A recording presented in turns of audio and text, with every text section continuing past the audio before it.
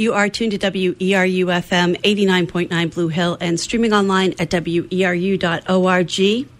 We've got the Democracy Forum with your host, Ann Luther, coming up next. Today's Democracy Forum is a rebroadcast of our November 2019 show. If you would like to comment on the show, email us at news@weru.org with Democracy Forum in the subject line.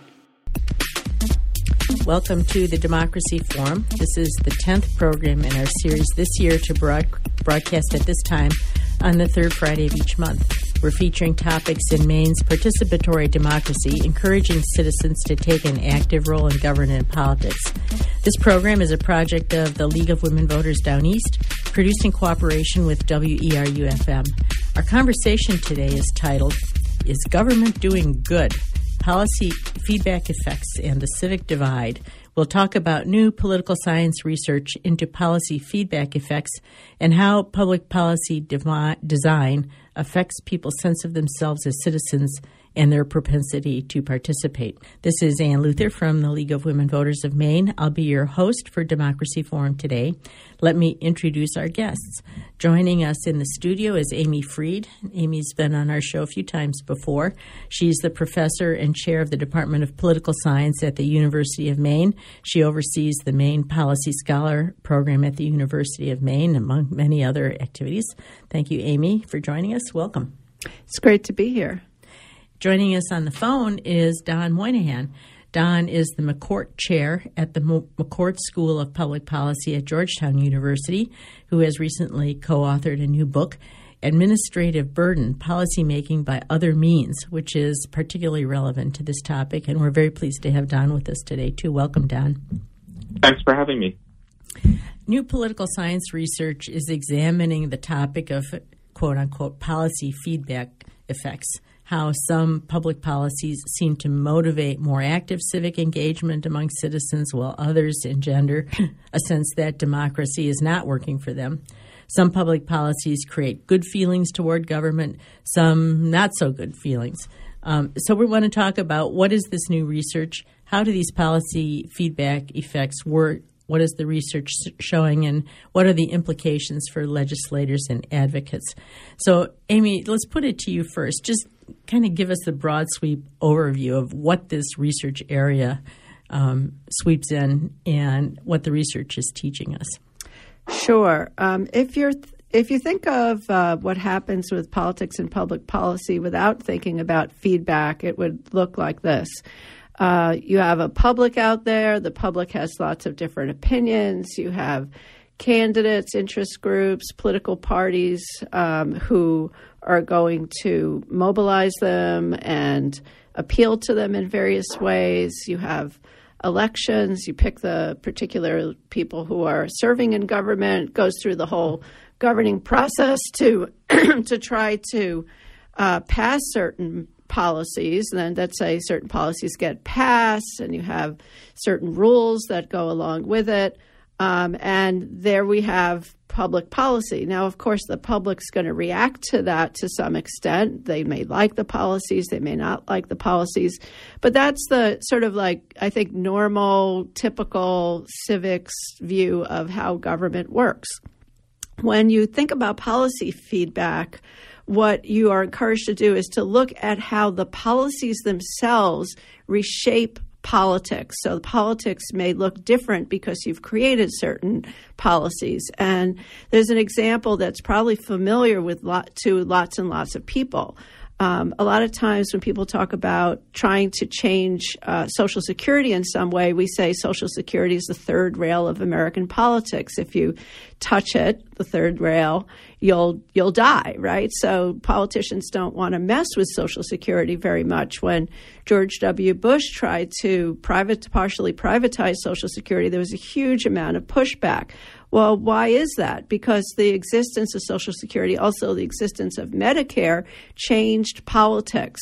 It created the elderly as a very strong constituency, and that would be one element that people looking at policy feedback would think about. It's not the only thing, but it's one of the things. So, if you were going to say, okay, what did Medicare do? What did Social Security do?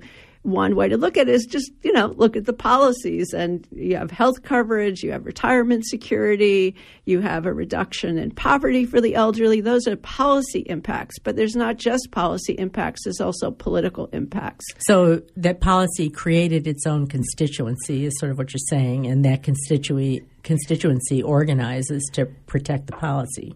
Absolutely. So the elderly really become a very activated constituency. We know they vote more than anybody else, and they are very, very protective of those programs. Do you want to add to that, Don, just in terms of the broad brush of this whole research area and to give people a conceptual framework for the rest of the conversation today? Yeah, I'll add a little, but I think the explanation you just heard is a really good one. There are two ways to sort of further break down the idea of policy feedback by looking at different groups that it affects. And one is that it affects elites in that it creates sort of path dependency in how policy is made. And so there's some stream of policy feedback research that really just looks at how policymakers engage with policy and the degree to which their choices become constrained by what has gone before.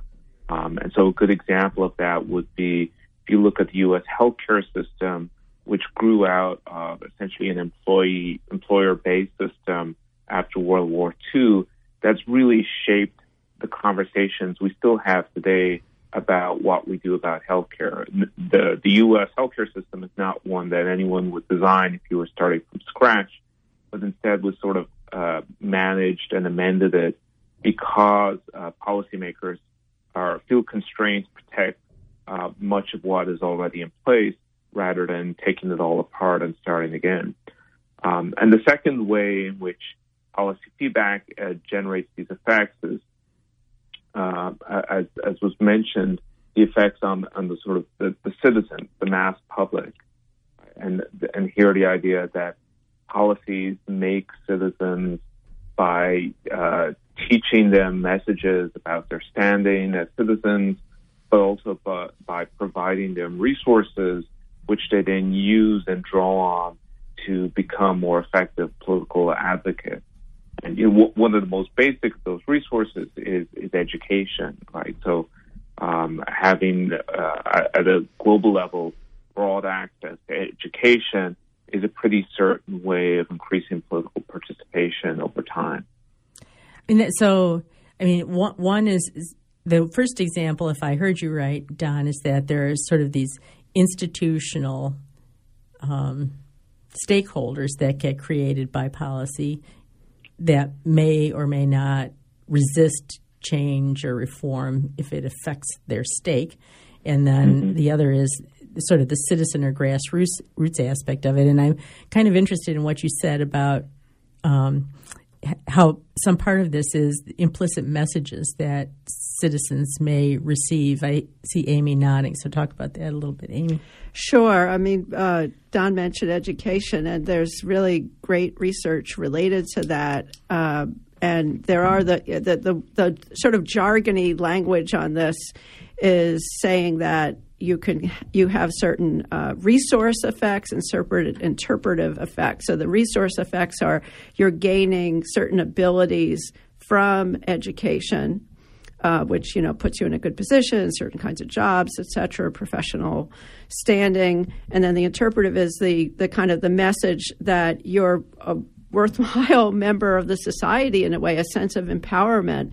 And so, for example, I'll just mention two authors. One, Suzanne Mettler, who wrote a really great book about the GI Bill and how, the post-World War II GI Bill, which, millions of people used, and how that affected them as citizens. They, certainly we know that they did well economically. A lot of times people say the GI Bill built the American middle class, but it also affected them in their sense of as having a stake in society and as citizens. And Deandra Rose, who's a political scientist at Duke, wrote a really great book about women and how education for women, all the different policies pre-Title IX, post-Title IX have affected women in terms of both their sense of citizenship and the resources that they get from having the education, and then they become more involved as citizens and see themselves as having more of a stake. And, of course, if you have some group that wasn't involved before in politics that then gets involved, that can shift the issues that are considered, what issues those people are interested in. It can affect the balance of power, ultimately who gets elected, and who politicians have to pay attention to. Are there counterexamples where policies have depressed people's sense of themselves as citizens? The two you gave, Amy, seem to be empowering, but there must be some on the other side too. Sure. Actually, there's a book on the criminal justice system that talks about this called Arresting Citizenship, which finds that experiences people have with the criminal justice system, if you have a very strong presence in your community, not necessarily if you yourself have been arrested or gone to jail, I mean, those are effects too, but just if you live in a community where there's stop and frisk laws and, you just don't feel empowered by the criminal justice system, you feel disempowered by it, it also makes you feel like the government is not on your side and that you're not going to have very much of an impact. I've sometimes thought that this means that, like when you get rid of felon disenfranchisement laws in some state, which of course most states have them. Maine is very unusual. We even let people vote when they're in jail. But if you get rid of felon disenfranchisement laws, it's not going to be enough to just say, okay, that now you can go vote. Probably there needs to be some effort to really pull people into the system because of the sense of disempowerment from contact with the criminal justice system. Do you want to add to that, Don? Yeah, I think any policy where people experience the state as disempowering, where the state removes their autonomy, causes a sense of stress or a sense of frustration, or feels demeaning in some way, those are experiences of negative policy feedback. And so the criminal justice domain is an obvious example there, but much of our welfare programs, which are means tested, have some elements of those same negative effects. So if you're listening at home and you're writing down a list of books or authors to follow up with, Jamila Michener's work on Medicaid, where she interviewed Medicaid recipients and their interpretation of those experiences in applying for Medicaid or staying on Medicaid, I think is an essential book in helping you to understand why those experiences can be frustrating and make people feel quite distant from the state. Another example of what is in theory a constitutional right, but one that's very contested, is access to abortion. And so we have in many states requirements that the state imposes upon abortion providers that they in turn also provide or impose upon the patients that come into their care to do things like read scripts about the potential cost to the mother or the development of the child that is not medically necessary, that doesn't really do anything except to make the woman feel supervised under the control of the state, and as if her choice is not really a choice that she's allowed to make with some degree of autonomy.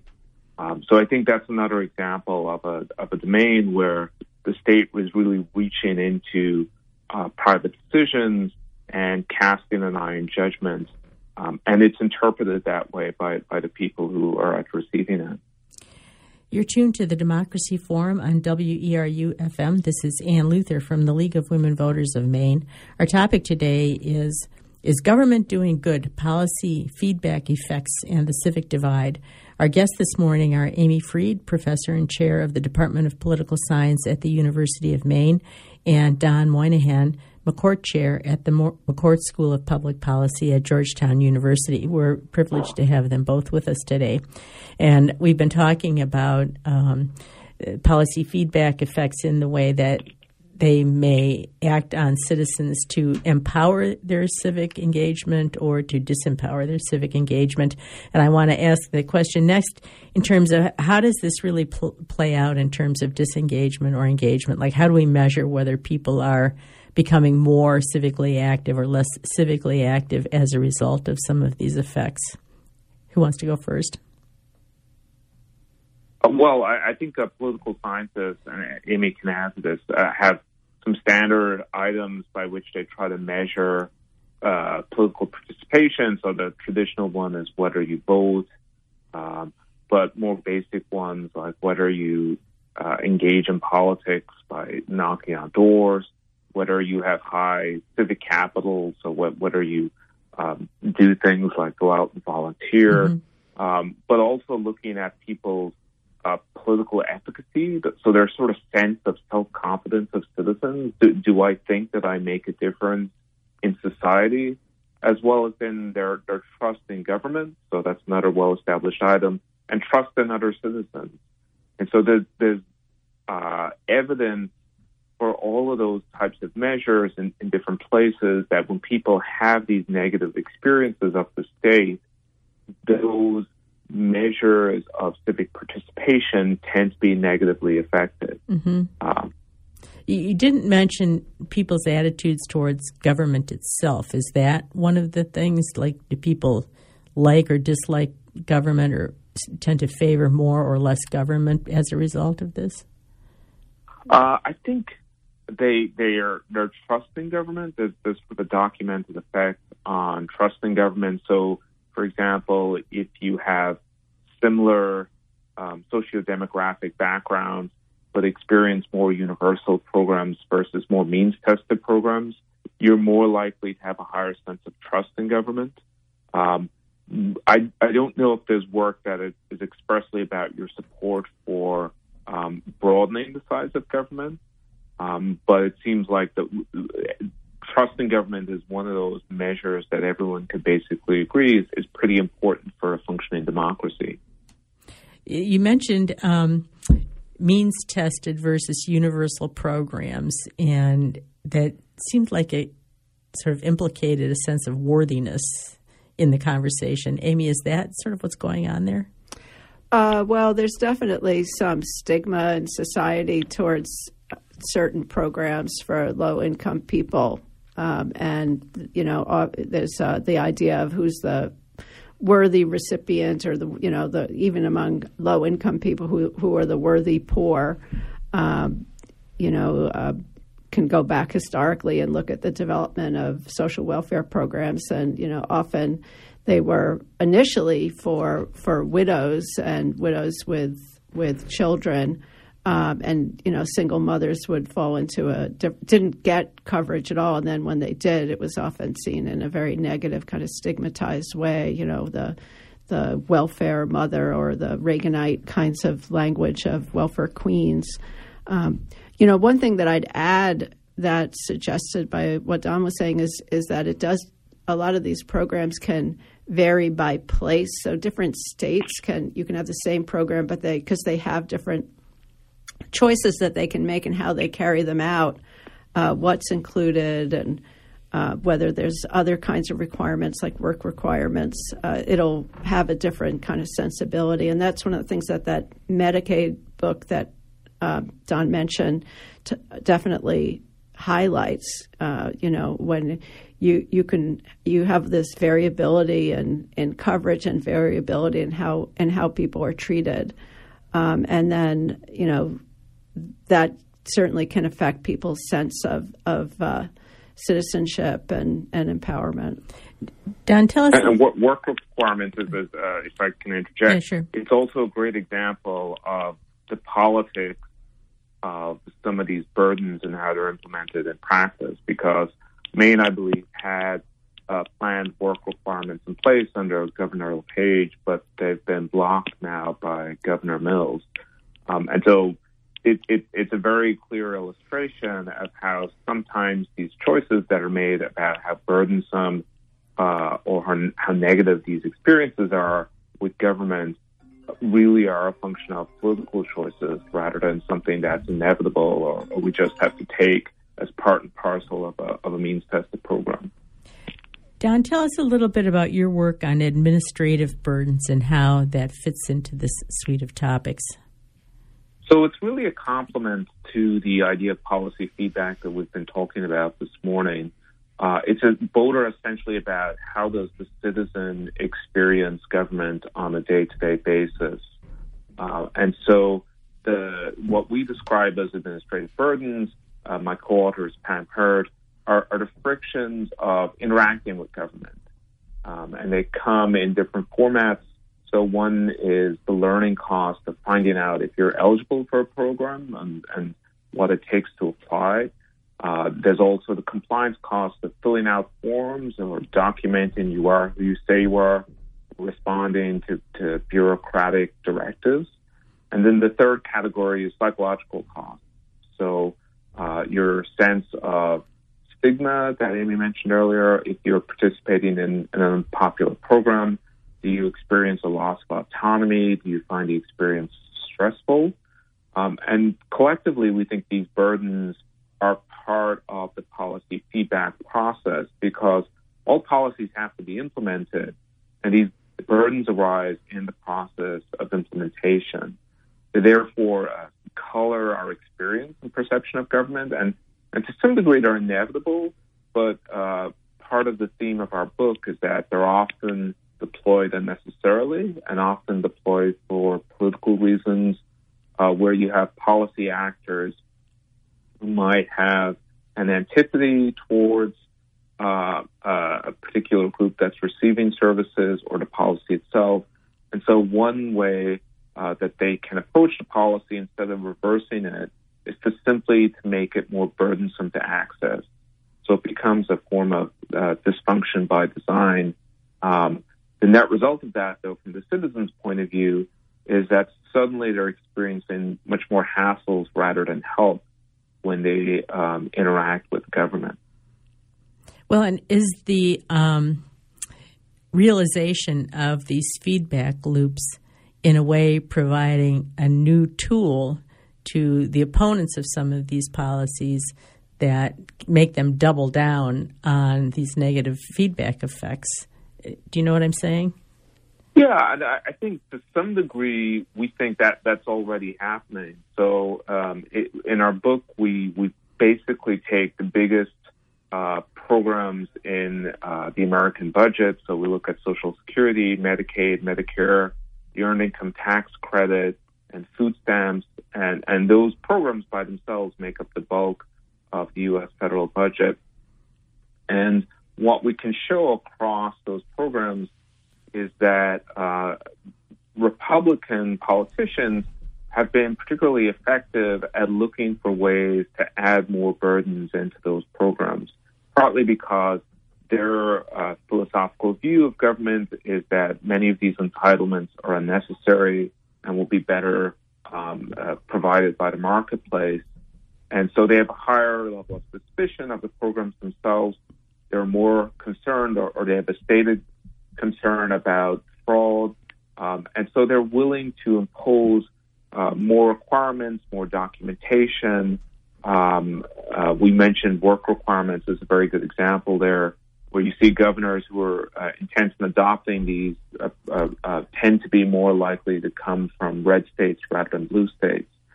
And so to some degree, this process is already happening, and it upends a little bit our notion or our conventional wisdom about what the political parties are like. So we have this sort of intuitive belief about politics that Democrats are the ones who are quite comfortable with using state power, whereas Republicans are much more concerned about the intrusion of state action into people's lives.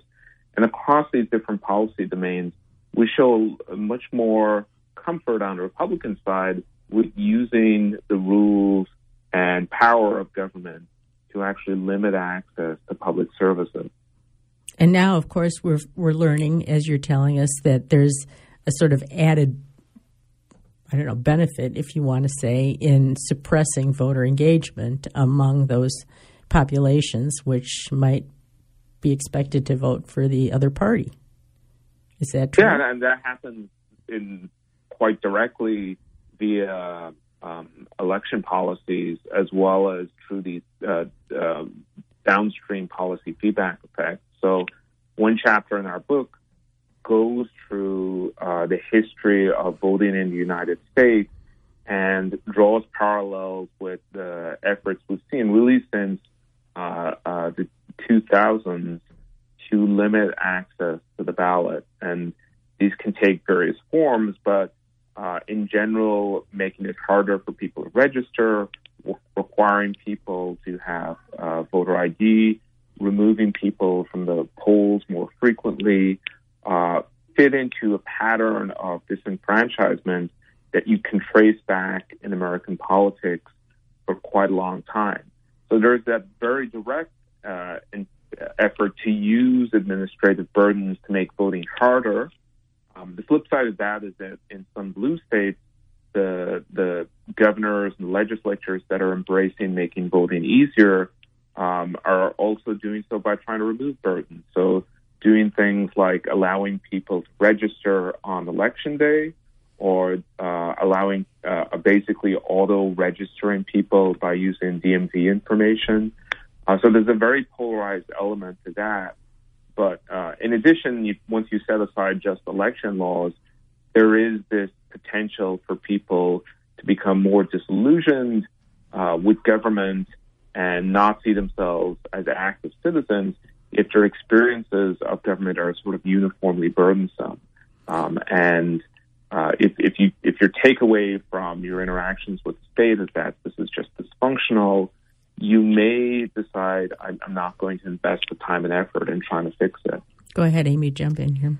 Yeah, I regarding elections, one thing that strikes me, having lived in Maine since 1997, is, and knowing a bit about the voting systems over time, is that I think it used to be pretty much bipartisan, though, to want to have access to the ballot, easy access to the ballot. And same-day voter registration was adopted, about 1970? 1973 by a Republican majority legislature. Right. And so it was, something that was very bipartisan, but then we've seen some of those shifts, I think Ann would agree, over time. In 2011, after Governor LePage was elected and the Republicans took the Maine legislature, they passed a law doing away with Election Day registration, but Maine has a kind of referendum system called a People's Veto, which allows voters to gather signatures and then overturn some new law. And it was overturned. It was overturned really quite overwhelmingly, about 60-40 the vote was. Since then, Maine has done other things to make voting more accessible, like the automatic registration system. But, it has become more partisan. And, but it wasn't in the past, which I think is sort of interesting. And it may be that, politicians were sort of, at least in Maine, were less moved by the desire to find every single strategic advantage possible. When it came to something that was a small d democracy kind of issue, would be happy to join together to make voting more accessible. Yeah, we had this period in American history where both parties seemed to be genuinely interested in increasing turnout. And that probably, you could take the passage of the Voting Rights Act in 1965 until about 2000 and say that was as long as that golden era lasted. And I think after the 2000 election, after the Florida recount, you then see this pattern of a much more partisan approach to elections. I think partly because people just got better at figuring out, well, if there's more turnout by this group, how does it affect our party? And then the sort of next step in that process, if you start thinking about politics and elections in that way, is to think, well, what are the sort of requirements or burdens that you could put in place to limit their participation?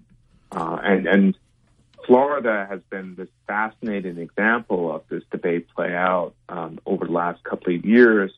So Florida, if you look back in time, had felony disenfranchisement laws that occurred in the Reconstruction era, very much targeted towards blacks. It had in our last elections in 2018, 2/3 of the voting population said we're going to make it easier for nonviolent felons to vote again. And the legislature decided in their wisdom that they wanted to put a break into that process. And the way in which they did so, but still trying to at least somewhat abide by the referendum, was to require that people repay fines and fees. So it wasn't just the time that they had served, but they couldn't be allowed to vote again if they hadn't paid what in many cases were tens of thousands of dollars. Mm-hmm. And then states and localities would also have to set up processes by which this would be done, which would itself be a more complicated process.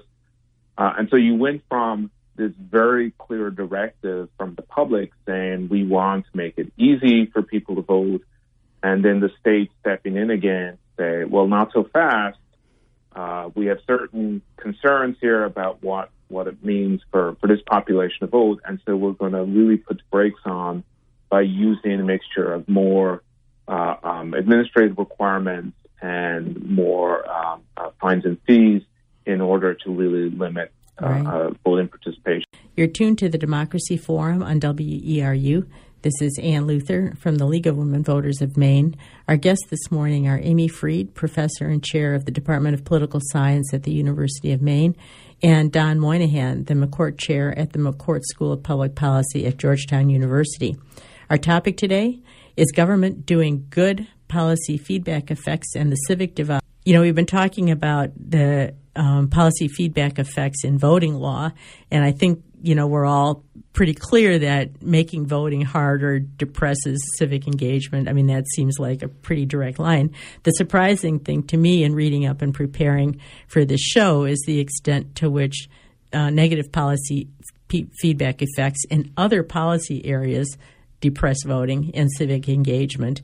And I'd be curious to hear you each offer an example, the Affordable Care Act or something else that would illustrate how this works outside the voting area. Do you want to go first, Amy? Or well, either you can have parts of the public that are more encouraged or discouraged to vote. And I'd actually say that, you know, with the Affordable Care Act recently, the fear of some kind of retrenchment of it has managed to activate a lot of citizens. I mean, we certainly saw that in the 2018 midterms when healthcare was really, really central to the quite a lot of races, including right here in the 2nd Congressional District of Maine. I think it was a major issue in that race. So, you know, part of it is, you know, citizens are sensitive to potential cutbacks to something that they've grown used to.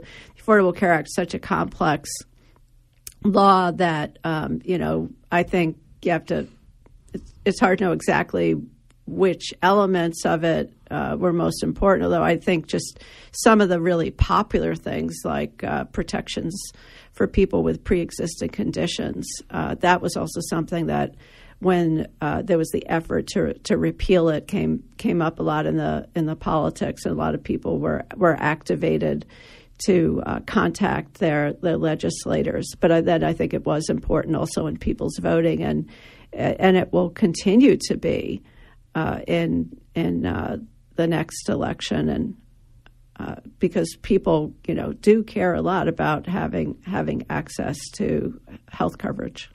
Don, do you want to offer a sort of a contemporary example? Yeah, I'll stick with the healthcare area. So there was a paper that was just published by Kate Becker and Amy Finkelstein that looked at the effects of Medicaid expansion in Oregon. So Oregon had this unusual setup where they essentially randomized who would get new access to Medicaid. And so people study the people who got the Medicaid and those who wanted to get it but didn't get it. And so you have this really neat way of just isolating the effects of getting access to the program within a state right there. So as social scientists, we love that. We think of that as this great natural experiment. And what they found was that participation increased in, fairly significant levels among the population that got access to Medicaid. And it could be partly for the sort of reasons that Amy had talked about earlier when we were talking about Social Security. So if you get this new benefit, you're more motivated to be politically engaged because, wow, I really want to make sure I don't lose this. Mm-hmm. So I want to support the candidate who's going to promise to keep it. Mm-hmm. But it may also be because of the sort of interpretive effects. So you feel like you're more respected by the state. The state is investing in you. And so you have this reciprocal obligation as a citizen to pay that back. And it may also be because it makes your life a little bit easier. And so if you're in a situation where you're constantly worried about whether you can have access to health care, if someone in your family is ill, that takes up a lot of the mental space in your life, and a lot of your cognitive capacity is devoted just to that. And that's less time you can devote towards politics. And so those are different reasons when we can't really estimate how much each of those reasons matter. But collectively, it does seem like getting access to those benefits does matter. It also matters for example, in the area of food stamps, in terms of people's long run educational outcomes. So if you've got access to food stamps as kids compared to kids who were in a similar economic position but didn't get access to food stamps, you're more likely to finish school, go to college, be economically successful. And we already know that those factors are pretty good predictors on whether you'll vote or not. Yeah, and I'm glad you raised the education one, Don, because early on Amy was saying about the GI Bill and Title IX, and I wonder if there are contemporary examples about difficulty accessing, even K through 12 education, much less higher education, that researchers have been looking at now. So I think most of the variation we have on access to education is at the higher level, right? So most people in the U.S. Get to high school, generally will finish it. Then there's going to be debates about what's the quality of high school that you get to. But where we see sort of big differences in outcomes is whether you go to college or not. And so if you go to college, you're just much more likely to participate. And so we might ask ourselves, what are the barriers getting to college? One obvious one is, can you afford to go or not, right? In that question is an embedded an assumption that you have access to resources, which many people do not. But let's say that they wanted to go and they wanted to apply for low-interest loans from the government through the FAFSA program. Again, what we find here is that the FAFSA program is this incredibly complex form that you have to fill out that lots and lots of people just sort of give up with, right? And some experiments that have taken place about FAFSA have shown that if you just help people to complete the form, you help them to find the information they need, you walk them through the questions that seem daunting and complicated, it has a big effect not just on whether people fill out and submit the form, but whether they're actually in college 2 or 3 years later. And so then you can reasonably infer that helping people to complete FAFSA or simplifying the process is probably going to have this net long-run effect in whether they become active citizens who are engaged in politics. You want to jump in on that, Amy, at all? I'll ask the next question if you're... Well, one thing I'd add is, another way that people get going back to the participation element of it, that people get experience and participation, even if they haven't gone to college, is sometimes through organizations. So this is moving it, I guess, a bit off of government policy itself, but you can counteract some of these negative effects if someone is involved in an organization where they're doing a lot in terms of helping to organize events, planning meetings, speaking in front of meetings, those sorts of things. And you have, on the one hand, some history of that in the labor movement, and also sometimes in certain religious organizations, depending on the denomination, where a lot of individuals who are members of that church or whatever kind of religious group we're talking about, who really do get involved in planning things. And so even if you have kind of you have a population or a group of people who haven't had the positive citizenship effects of having gone to college, they can pick it up in other kinds of settings. And it's something that groups can think about in terms of trying to develop those sorts of possibilities for people, because then that also will give them that sense of empowerment. And I'd say that to the extent that the labor movement did those sorts of things, a certain labor unions where that would be available, the decline of labor in the United States has that kind of negative participatory effect as well, can make people feel less empowered and more frustrated. You're tuned to the Democracy Forum on WERU. This is Ann Luther from the League of Women Voters of Maine. Our guests this morning are Amy Freed, professor and chair of the Department of Political Science at the University of Maine, and Don Moynihan, McCourt chair at the McCourt School of Public Policy at Georgetown University. We're talking about whether government is doing good, policy feedback effects, and the civic divide. I want to talk about what policymakers and advocates should take away from this. Like, what are some of the hallmarks of good policy design that will increase civic engagement? So as we, go to work on automatic voter registration or, whatever the policy is, what are the things that we should be trying to build in, not only from a statutory perspective, but from a rulemaking perspective, to make sure we take advantage of this new research for the better? So, I would say there's a general principle of design here, which is that when you're designing and implementing policies, you should think about it from the user's perspective, right? You should think about how the person who's in the welfare office or the person who's trying to register to vote encounters that policy, and being able to map out the user's experience. How many steps do they have to take to learn about a policy or program, or how many offices do they have to visit, how many forms do they have to fill out? Are there places where the state can step in to shift some of the burden away from the individual and onto the state?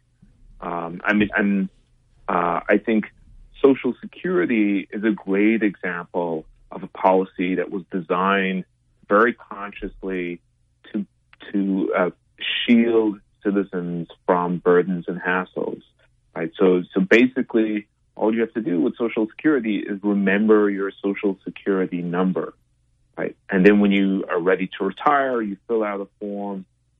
It doesn't take very long. You can go to one of over 1,000 offices across the country if you need extra help. It's designed to feel simple, and if you go to an office, you get respectful treatment.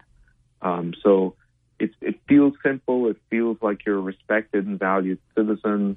And that wasn't by accident. It's an enormously complex program, but it's one that's just been well designed to make sure that we haven't left all of the burden on the citizens who are experiencing the program. And that wasn't inevitable. So, we in our book, we go back to the history of Social Security, and we talk about some of the choices the designers made at the time. For example, they chose not to do something like a stamp book, where someone would have to keep track of their earnings, through stamps that would be provided by their employers every quarter.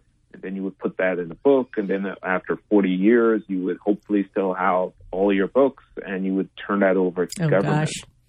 Right. So you can imagine all of the ways that would have gone wrong. Yeah. Right? You lose your books, or your employer doesn't give you the book, or you create a black market for stamps.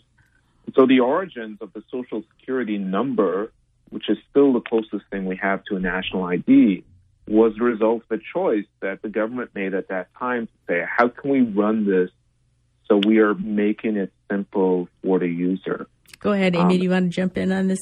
Like, what should we as advocates be looking for as the hallmarks of good policy design? Because, increasing voter engagement is the purpose of the League of Women Voters. Right. And now we've got opportunities outside our normal voting law area to put that aspiration to work.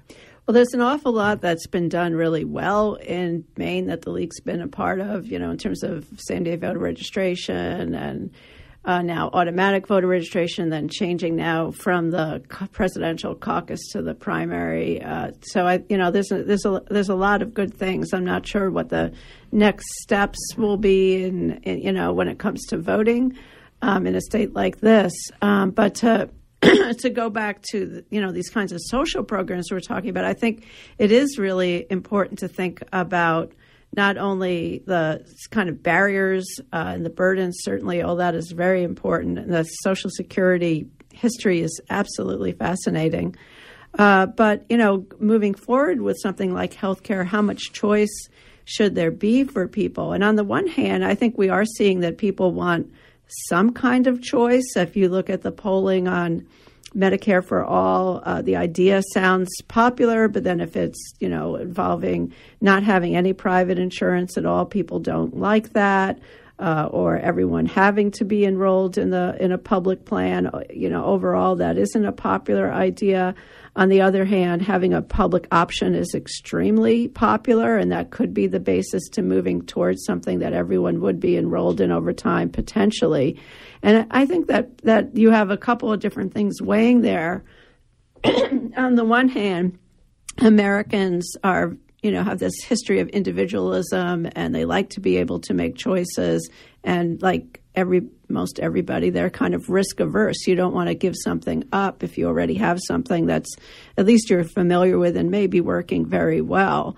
On the other hand, just sort of doing away with private coverage doesn't seem to be a good idea, but creating something where there's some choice and limited choice is therefore good. But too many choices and too many options can be really difficult.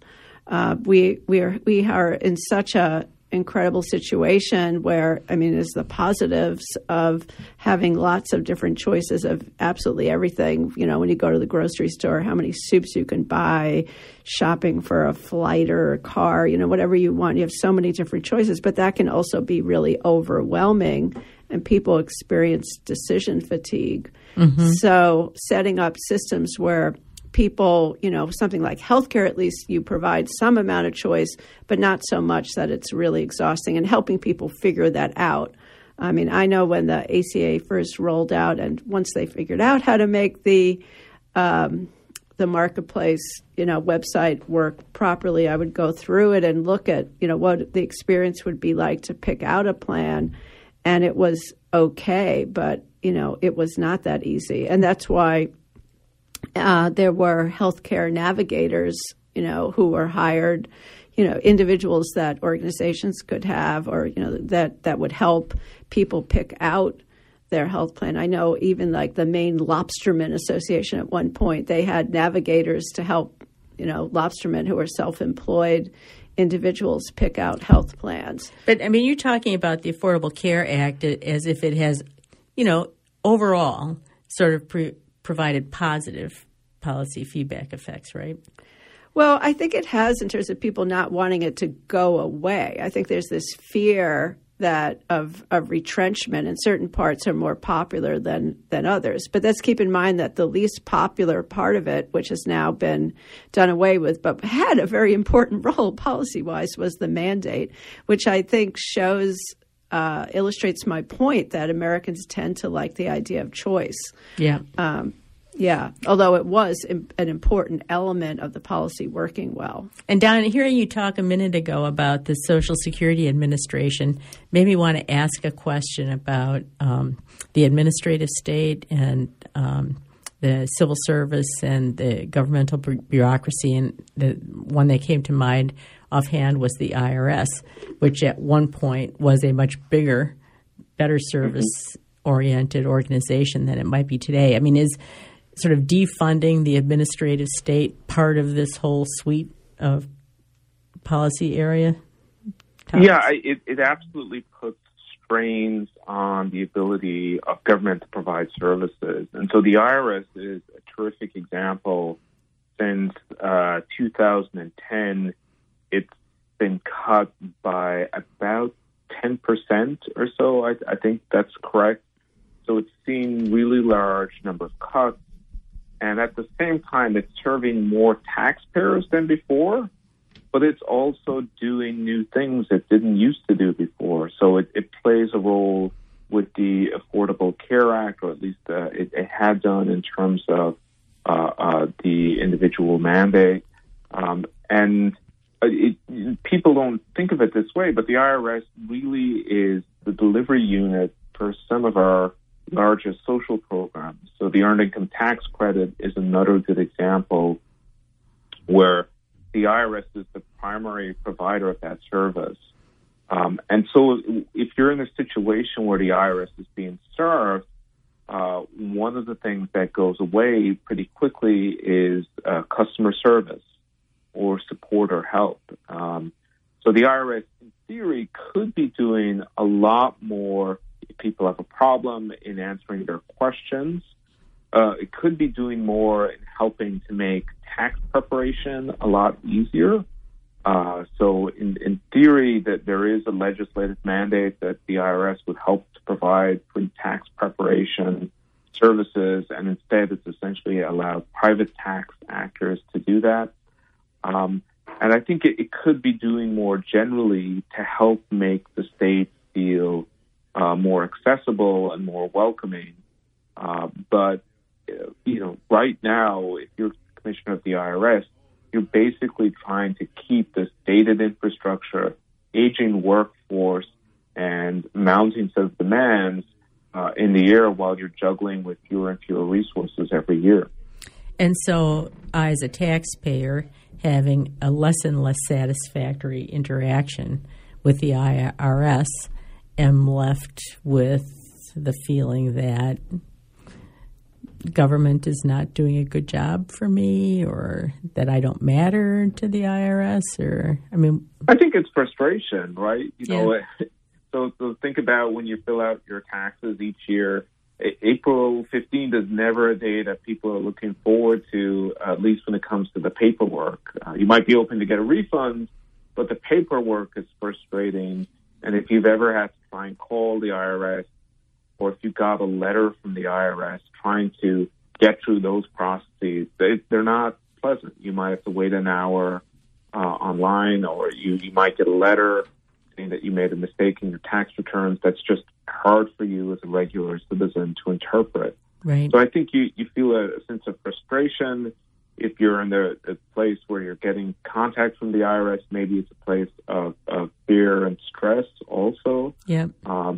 So people are generally not excited to have the IRS in their lives, but there's a lot more they could do to make those interactions less stressful, include less friction. And I think some of that depends on large investments so that they can help do things like data sharing. Yep. Right. So a lot of our ability to make programs work more easily from the citizen's point of view depends upon sharing of administrative data that's tied to your Social Security number, and the IRS plays a huge role in that. Yeah. But if they're operating these archaic technologies with limited staff, they're just less and less inclined to invest in that as a priority. We're starting to run out of time here, and I want to give you each a couple of minutes to make some parting comments. So go ahead, Amy, very quickly, parting shot here. Well, I do think it's something that this whole topic is something that policymakers should be thinking about more as they put together policies and policy designs, if they want the policy both to work well for its stated policy goals and to keep people involved in politics and interested in improving the government and, make things work better for all of us. It's something that should be taken into account in designing policies and also looking at how they're implemented. Don, last thoughts about how this topic fits into a vibrant democracy? Yeah, I think for policymakers and for the public, it means incorporating citizens into the policy process, and in ways that are beyond the sort of just going to vote every 2 years or going to a town hall meeting, but recognizing that citizens are the recipients of policies, they're affected by policies, and those effects can be negative or positive. So recognizing that human beings are at the center of the policymaking process, and that when we design policies or we think about how to implement policies, that we put their experiences first right and front. Foremost. Yeah. Thanks a lot, Don. We are now pretty much out of time, so thank you to our guest this morning, Amy Freed, Professor and Chair of the Department of Political Science at the University of Maine, and Don Moynihan, McCourt Chair at the McCourt School of Public Policy at Georgetown University. In addition to the books that our guests mentioned, there are some other resources at our website. That's lwvme.org. You've been listening to the Democracy Forum today, a project of the League of Women Voters Down East, produced in cooperation with WERU-FM. Thank you to Amy Brown, our engineer at WERU. Thank you to our listeners. If you would like to comment on today's Democracy Forum show, you can reach us at news@weru.org with Democracy Forum in the subject line. Coming up next on Community Radio, Counterspin and Between the Lines.